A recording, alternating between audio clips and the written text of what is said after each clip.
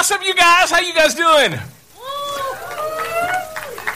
Some of y'all need to wake up, people. So I'm on my 6th Red Bull. So anyway, my name is Chris, and I'm with the pastor here at OneChurch.tv. So glad that you chose to hang out with us on December the 31st. How cool is this? I mean, you are ending the new year, old year great, right?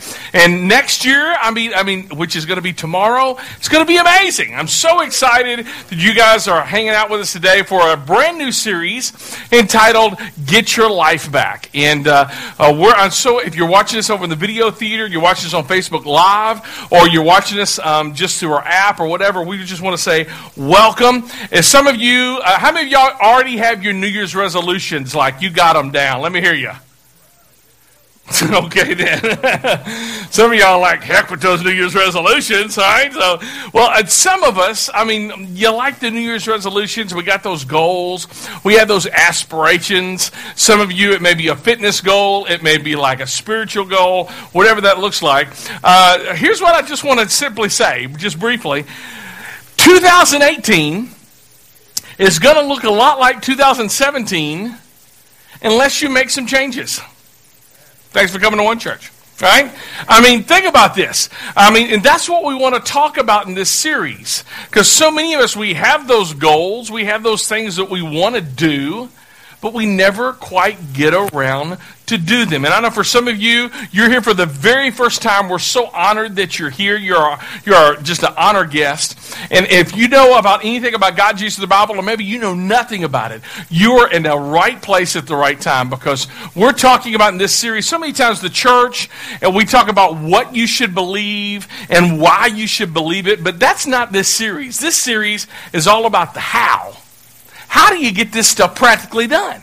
Because some of you know the what to believe, you know why you should believe it, but you still struggle with getting those goals accomplished, or spending time in your Bible, or whatever it looks like for you. And this series is hyper practical. It is all about the how. Do you know that God doesn't leave us clueless? He gives us indications of not only what we should believe, why we should believe it, but how we should make all of this stuff happen. So over the next 5 weeks, we're going to be little by little, we're going to systematically go through things and try to figure out how to get your life back. All right? So if you're here, again, so glad if you're in the room, we actually print off small group questions. And if you're in a small group, you ought to grab these. Even if you're not, I would encourage you over the next 5 weeks to grab these. They're right outside the theater. And in Emily's sheet, front and back, you're going to just see some very practical things of how you can apply what you hear teaching today. And if you don't want the piece of paper, you can actually go on our app, and it's actually live right now, and you can download it as a PDF, and you can look at it that way, and just look at it through the week. Also, download our app. It's a free app through the Google Play or the App Store, and it has the past 10 years worth of sermons all chalked on there. So if you're struggling with sleeping, we can help you guys out. Just letting you know. All right, anyway. So that's a little bit about resources or how you can grow. So let me just start this series by asking a quick question. What dreams do you have? What goals do you have? Maybe not just for 2018, but what goals do you want to accomplish in life? What do you hope to accomplish in life? Pursuing a dream is sometimes difficult for most people. And here's the reason why. It's because most struggle with the hardest part of realizing the dream, and that's just identifying the dream.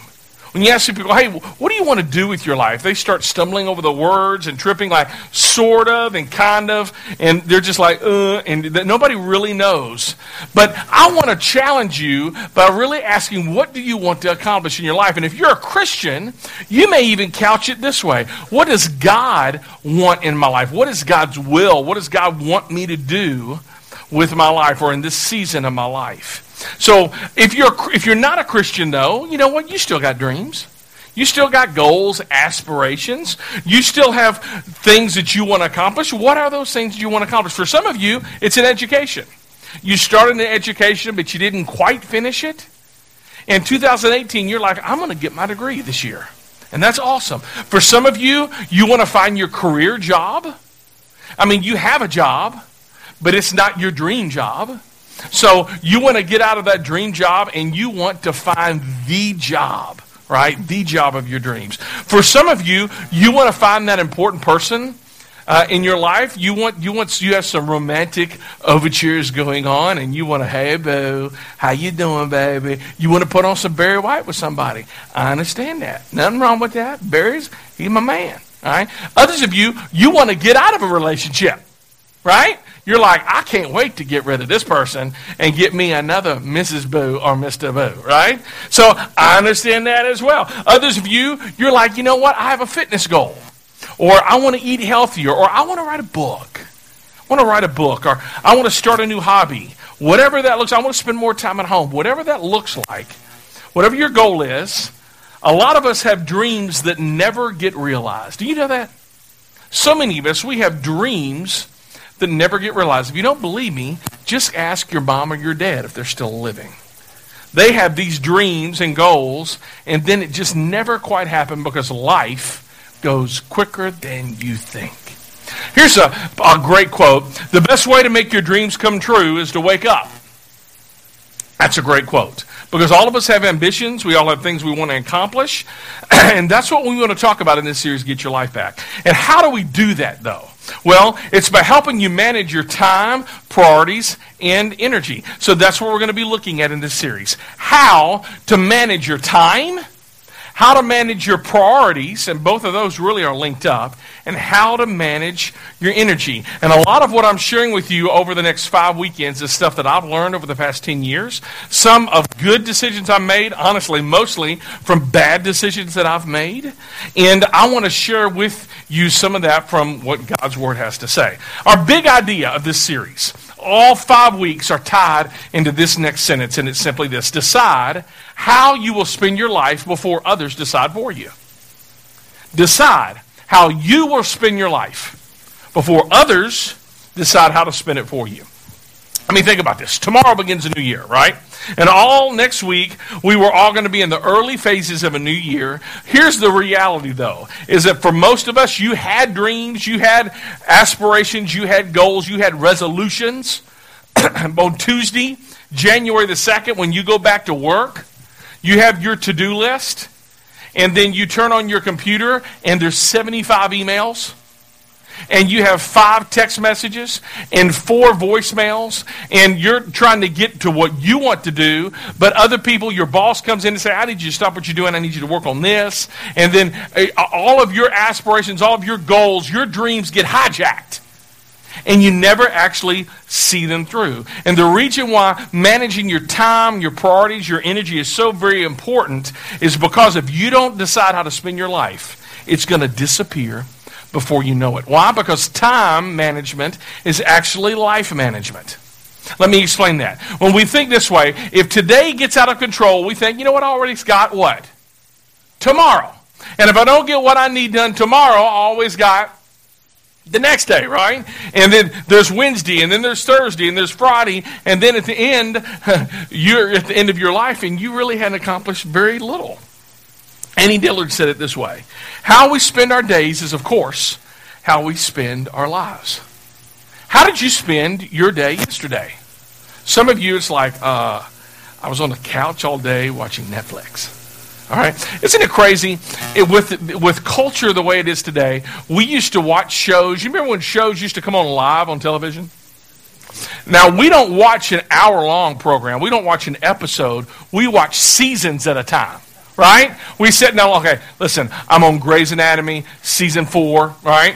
And then I'm going to get through that. And some of you, you're like, I'm on Bachelor, season whatever, right? I don't watch The Bachelor because I'm heterosexual. Anyway, I'm so sorry. That was not in my notes. Anyway, here's the point of how you spend your life. How do you spend your days is really dependent on how you spend your life, right? If you can make tomorrow better than today, eventually you will have a very different life. And that's the big idea of this series. It's what I hope you catch on over the next 5 weeks. So let's talk about what's at stake before we dive into God's Word. What's at stake in all of this? Because the Bible describes this battle between good and evil. Right? And some of you, you're like, okay, really? Pastor, I mean, there's just like, you're probably going to talk about devil and evil and all this stuff. Is this just kind of medieval thinking? And the pun intended, by the way.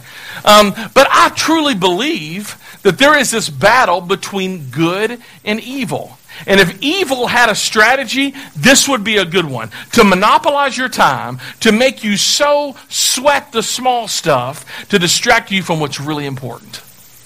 If evil had a strategy, this would be a good one, to disorganize you so that you can't actually accomplish the purpose that you have for your life. If evil had a strategy, this would be a good one.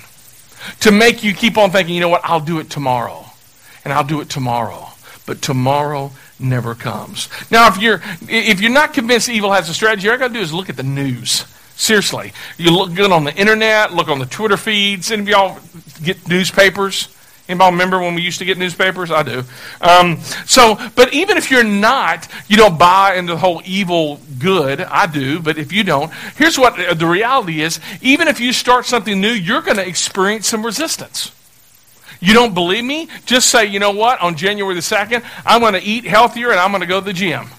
And the day that you decide that, what's going to happen? The baby is going to wake up puking.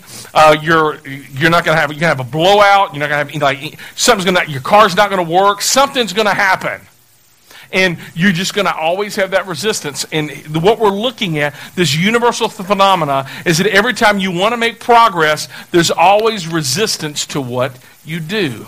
The Bible describes that as evil, and if there is a Satan, and I believe that there is.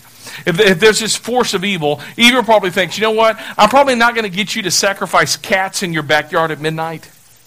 But that's probably not going to work as a strategy. So let's come up with a different strategy. So here's what I believe, what bad strategies that evil kind of presses on us every day. Let's get us so stressed enough that we never get a divorce, but we never quite have a meaningful marriage. Or what about this one? Let's get you busy enough so that you're not effective. Let's get you preoccupied enough not to be present. And how many of us, we struggle with that because of technology and smartphones. Or just tired enough to miss what really matters. Just distracted enough to actually miss the point of life. Because I'm not 18 anymore. I'm 30, 40, 50, 60, 70 years old. And what was this all about again? What was the point? So if evil had a strategy, that would be a really good way to really hijack us and get us off the rails. Now, at this point, most of us would say, you know what we need in our lives?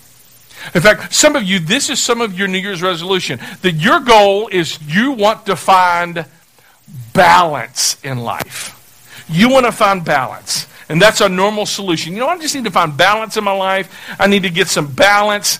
And maybe that's for some of you, again, that's your New Year's resolution. This season of my life, this decade of my life, I'm finally going to get some balance because my life has been so out of balance. But what I want to spend for the rest of our morning is that I just want to convince you that balance is a bad idea. That balance is an illusion. I think balance is a bad pursuit. I think balance doesn't exist. The only word balance exists is a knob on a radio. Okay? I want you to think about this. At least for most of my life, and I think all of our lives, this is what balance looks like. You see, for so many of us, you're like, you know what, this is 2018. I want a man in my life, right? So and hopefully who can dress better than these swimsuits, right? I want this guy, and if I'm going to have a relationship in my life, then I'm going to have to carve out some time to make that happen. And then when you started going well and time started going well, your car breaks down. And that's a bummer. You have a blowout. It doesn't start anymore. There's something wrong with the alternator or the battery. And then for others of you, it's like you haven't cleaned your house in like a month. Right? And it's like, I got to do something about that. And then for others of you, it's like laundry. Laundry never ends, right? Especially if you have boys in your house. It never ends. And it's the reason why I think for most of us men, we believe that all of us should go naked. Just saying. All right? And then for others of you, thank you. Send your checks to onechurch.tv. Others of you, you're like, you know what? This is the year I'm going to eat healthier. So I'm going to do things a little bit healthier. And then for others of you, you're like you had a baby. Oh my gosh. Balance got thrown out the window. And then for others of you, you had twins. Oh my gosh. And then the baby needs changing. There was a blowout on aisle 2, right? So you have to change the baby. And then you have some books that you want to read in 2018. And then you also promise God, by the way, I think I'm going to read your Bible more. And then you got to get... Sorry, kids. You see, balance doesn't work. It just doesn't work. But for most of us, that's what we try to say. I'm going to try to do this. I'm going to say yes, yes, yes, yes, yes, yes, yes. And it all just falls apart. You see, balance, what balance feels like a lot in our culture is a retreat. I'm going to do less of this, and less of this. And you end up doing less of all the things that really matters. And then you look back on your life and did I really make a difference? What was I actually doing? Well, I was just doing less of this and less of that and less of everything. But what are you actually doing to accomplish anything significant with your life? So a number of years ago, I just gave up on balance. And some of you are like, yeah, we've seen it. You've been unbalanced for quite some time. Well, you would be correct. Because I think balance is an illusion. And number 2, I'm not even sure if you can even have a meaningful life and pursue balance. Here's the problem with balance is that most people who accomplish anything significant in life, they're not balanced people. Think about that. They're not balanced people. The people that made history, the people that you send your kids to school and they read about, they were not balanced people. Dr. Martin Luther King was not a balanced person. Right? Mahatma Gandhi was not a balanced person. You see, Neil Armstrong wasn't a balanced person. Olympic athletes, they're not balanced people. And see, the people that make history, they're not balanced people. Think about this. Maybe even people who maybe didn't make history, but made history in your life. Nobody else knows them but you do. That coach who took interest in you even though you had like third string talent, but they leaned in on your life and they mentored you and loved you. Maybe there was that neighbor who took interest in you. There was that adult who always had a special place and time for you even when your own parents were distracted. There was that friend who really cared about you. And you know what? Chances are their impact in your life wasn't achieved because they were balanced. It was achieved through something else.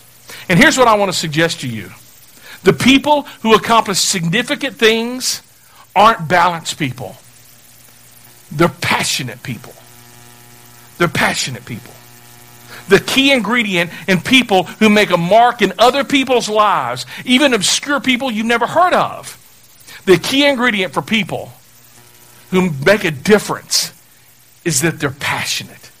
They're way out of balance. They're passionate about what they do. They're passionate about their church. They're passionate about their kids. They're passionate about their family. They're passionate about their work. They're passionate about their job. They're passionate about things they're launching. They're passionate about all of those things. They are passionate people. One of the greatest examples of a passionate person I can think of is this guy on the screen behind me. His name is Walter Elias Disney. Walt Disney. All of us, we've heard of Walt Disney. We've seen movies about Walt Disney. How many of y'all, you've been to Disneyland or Disney World? Let me hear you. Awesome. Many of you guys. Think about this. So Walt, his life wasn't easy. Do you know that he went bankrupt more than once? He actually had created a character by the name of Oswald the Rabbit. Oswald the Lucky Rabbit. And this whole idea was starting to catch on Oswald. And through an intellectual property dispute, he lost the rights to Oswald the Rabbit, and he went bankrupt. He didn't know what to do. So he had no money. He was able to rent out this rodent-infested little place, and with no money, he's down on his luck. He's watching these mice go back and forth, and he comes up with an idea of a mouse named Mickey. And the rest, we say is history. It's history to us. But really, it was just hard work where he never, ever gave up. He was passionate. It's so interesting. He started making short length, and then he started making feature films. Snow White was the very first one. Pinocchio came after that. Do you know that Walt Disney has received more Academy Awards than any other person in film history? That's amazing. But it just didn't stop there for Walt. He says, you know what? I want to create a theme park. You see, back in Walt's day, theme parks were vastly different than they are today. Saturday was his days with his daughters. And he wanted to take his daughters to a special place. But theme parks were not good places. They served alcohol back then. Dads would go and get drunk. Theme parks were always dirty. There were questionable characters running the tilt-a-whirl. Right? So he said, you know what? I'm going to create a theme park.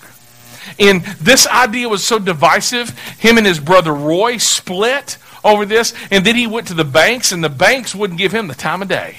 Even though he was successful. He was the greatest cartoonist in the 20th century, the banks wouldn't buy into this idea of theme park either. In fact, I love this quote from Walt Disney. It's on the screen. I could never convince the financiers that Disneyland was feasible. Why? Because dreams offer too little collateral. Here's the thing about Walt. He didn't quit. He kept on going. He put everything he had on the line, everything he had amassed, and he split with his brother, and he just did it anyway. Some of you, you had the best family vacation of your life together in that magical place because of Walt and his dream. Now, what is that? That is passion, people. It's not balance. It's passion. The passion that doesn't let the dream die. Here's our big idea today. Balance doesn't change the world. What changes the world? Passion does. Passion changes the world. Not this futile pursuit of balance. Balance doesn't exist. You know, here's an interesting thing. When we study the Scripture through the lens of passion, you and I begin to see that passion characterizes quite a few biblical characters who transformed their world. People like Daniel and David. People like Abraham and Moses.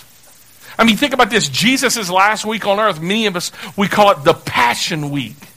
There's so much emotion there. You know, you can look through the first 6 chapters of the very first book of the Bible, Genesis, and you see God's emotions just overflowing. What do you think about when you think about God? Most of us, we think about this white-haired old dude who has a problem staying awake. Right? That's what we think about. But that's not who God is really. You look at those first 6 chapters, here's some of the emotions that God experienced. God is an emotional person. He's grieved. He's frustrated. We see a God who loves. You see all of these things about God, that God actually has emotions. Maybe you didn't know that about God. And guess what? You and I, we were created in God's image. You have emotions. When passion gets unleashed, it's an incredible thing. Prior to Jesus' coming, 2,000 years ago, there was this one preacher who was probably the greatest preacher in human history up to that point before Jesus got there. He was so well known that some people actually thought he was the Son of God, the Mashiach, the Messiah. And he says, you know, I'm not that. I've just come to prepare the way for God's Son. He was so well known that people came from all over to hear him. You know him as John the Baptist. Now, some of you, if you've grown up in church, you know who John the Baptist is. Others like, is that the cousin to Fred the Nazarene? No, let's get to it. All right, this is Matthew chapter 3, verse 1. And this is what God's Word tells us about this passionate, weird guy named John the Baptist. In those days, John the Baptist came to the Judean wilderness, and he began doing what? Preaching. Now, some of you may not know this. Some of you may realize that preaching is not exactly, something that kind of draws a lot of people all the time, right? But John was different. John started to draw people from all over the place. And look at this message. His message was this: repent of your sins and turn to God, for the kingdom of heaven is near. That's like a tough message, right? It was like, you know what? We've all made mistakes. You're jacked up, you're jacked up, you're jacked up, you're jacked up, you're jacked up. You messed up, you messed up, you messed up. Oh, by the way, if you don't know that, you don't believe that you messed up, just talk to the spouse who came with you. They will gladly tell you how jacked up you are. Right? This was John's message. We've all messed up. We've all blown it. Now turn to God, because the kingdom of heaven, the thing that you've longed for, is there really a God?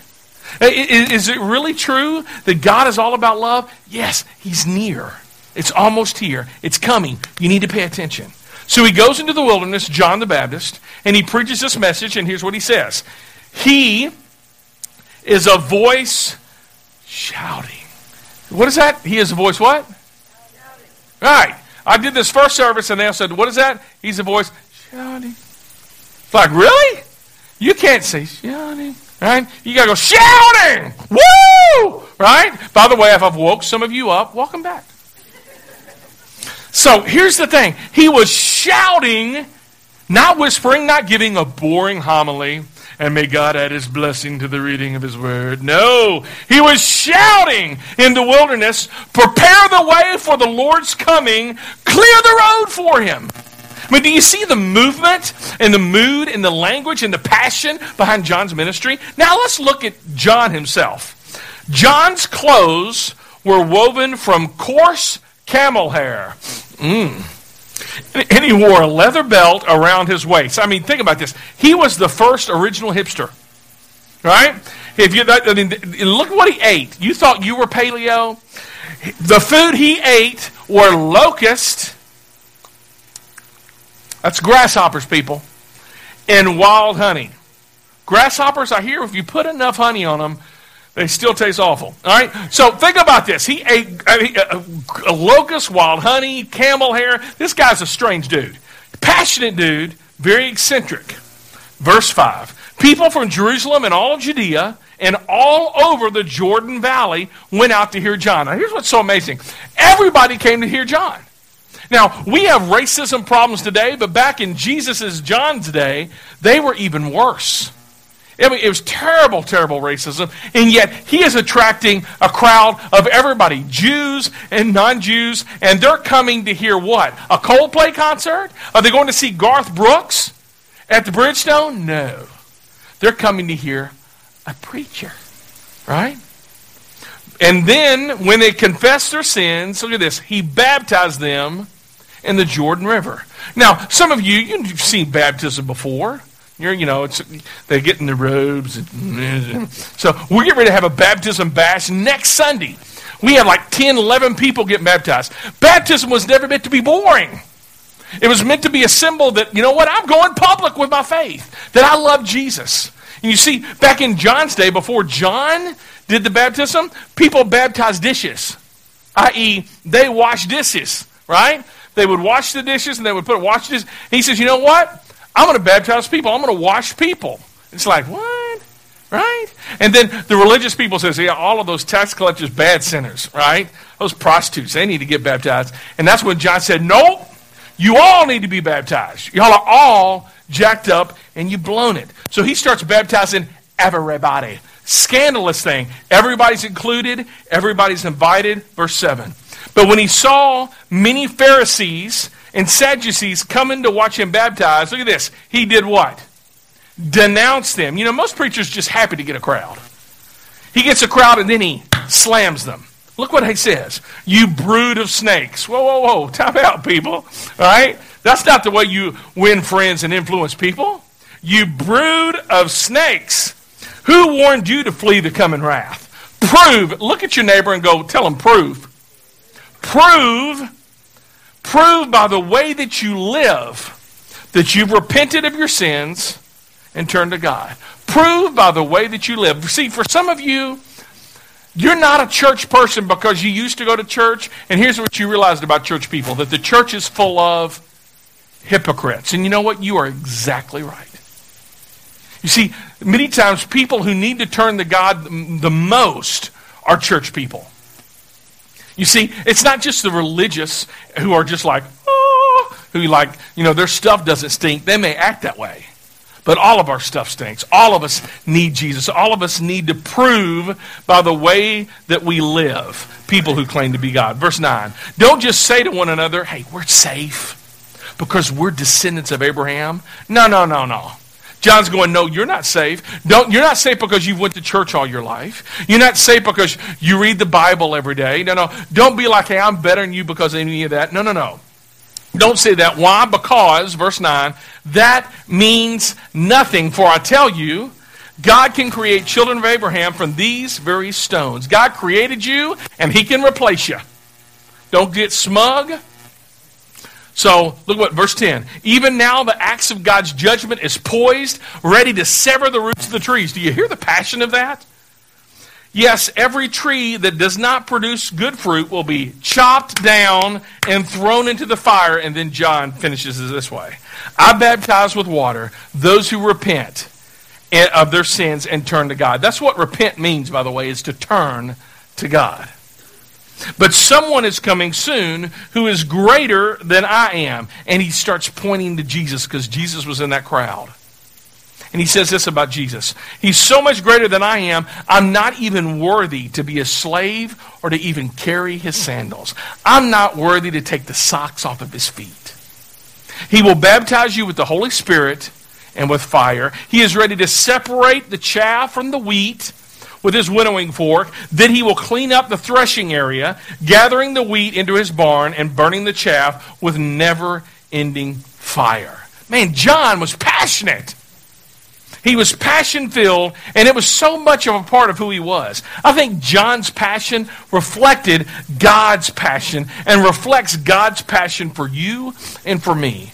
Because God, you may not know this, but God is passionately seeking a relationship with you. That God is passionate to see your life snap in a line into what he has for you so that you can have the best life possible. John 10:10 says, so that you can have life and have it more abundantly. That God hasn't given up on you, even though some of you, you've given up on God. I like what John Wesley, he was a pastor who created the Methodist denomination. How many of y'all heard of Methodist? Anyone? All right, cool. John Wesley, he was a guy, and he said this: set yourself on fire with passion, and people will come from miles to watch you burn. I love that. Isn't that true? Isn't that true? It's the reason why you watch infomercials, right? The ShamWow. Oh my gosh, this is a thing that can clean my car. Big whoop. But buddy, they are passionate about it, right? Here's a knife that can cut a penny. Well, I've always needed a knife that can cut a penny. Yeah. I mean, we watch those and we're like, this is the dumbest thing. 1-800-368. I mean, really, right? Because they're just passionate. They're excited about it. And guess what? Excitement is contagious. Are you passionate on your job? I can't wait to go to work on Tuesday. Oh, yeah, well, you're going to get there 10 minutes late and leave 20 minutes early. Right? Man, you're promotable. Right? You see, I believe that passion, when you bring passion to your work, that reflects the glory of God. It's the passion of people that make a difference. Passionate people make a difference. Most people who accomplish great things in life, they're not balanced people. John was not balanced. He was wearing camel hair and eating grasshoppers. Right? That's a little bit of the, right? But he did change the world. Balance doesn't change the world. Passion does. So here's my challenge for you. Here's my challenge for you. Y'all ready to be challenged? I'm ready to give it. This week, today, this year, abandon balance. Abandon it. It's idiotic. I don't think it's attainable. You're not going to do anything with it.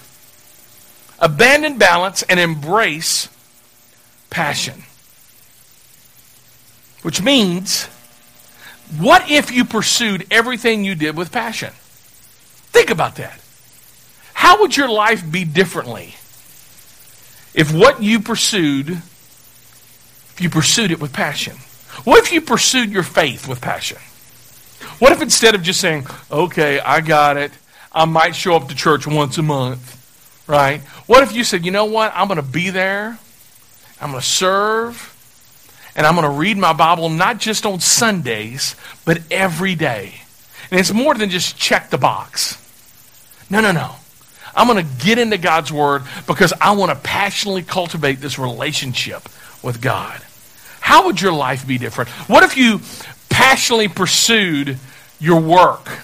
What if you started with just pursuing your work with passion? Did you know that 70% of all Americans say they are disengaged at work? I mean, think about that. I'm going to guess that's probably you. That's 70% of us. You're like, if I had my dream job, I'd be engaged. If they paid me more money, if I got more, no, stop.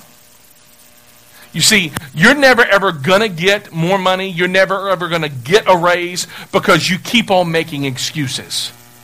I'm going to talk about this next week. You can make excuses or you can make progress, but you can't make both. So some of you need to, if you want your dream job, you need to act like flipping burgers is your dream job, and you just might own the sap-sucking restaurant one day. You got to show up. You got to show up 10 minutes early and leave 10 minutes late and not take an hour and a half lunch break. Be promotable.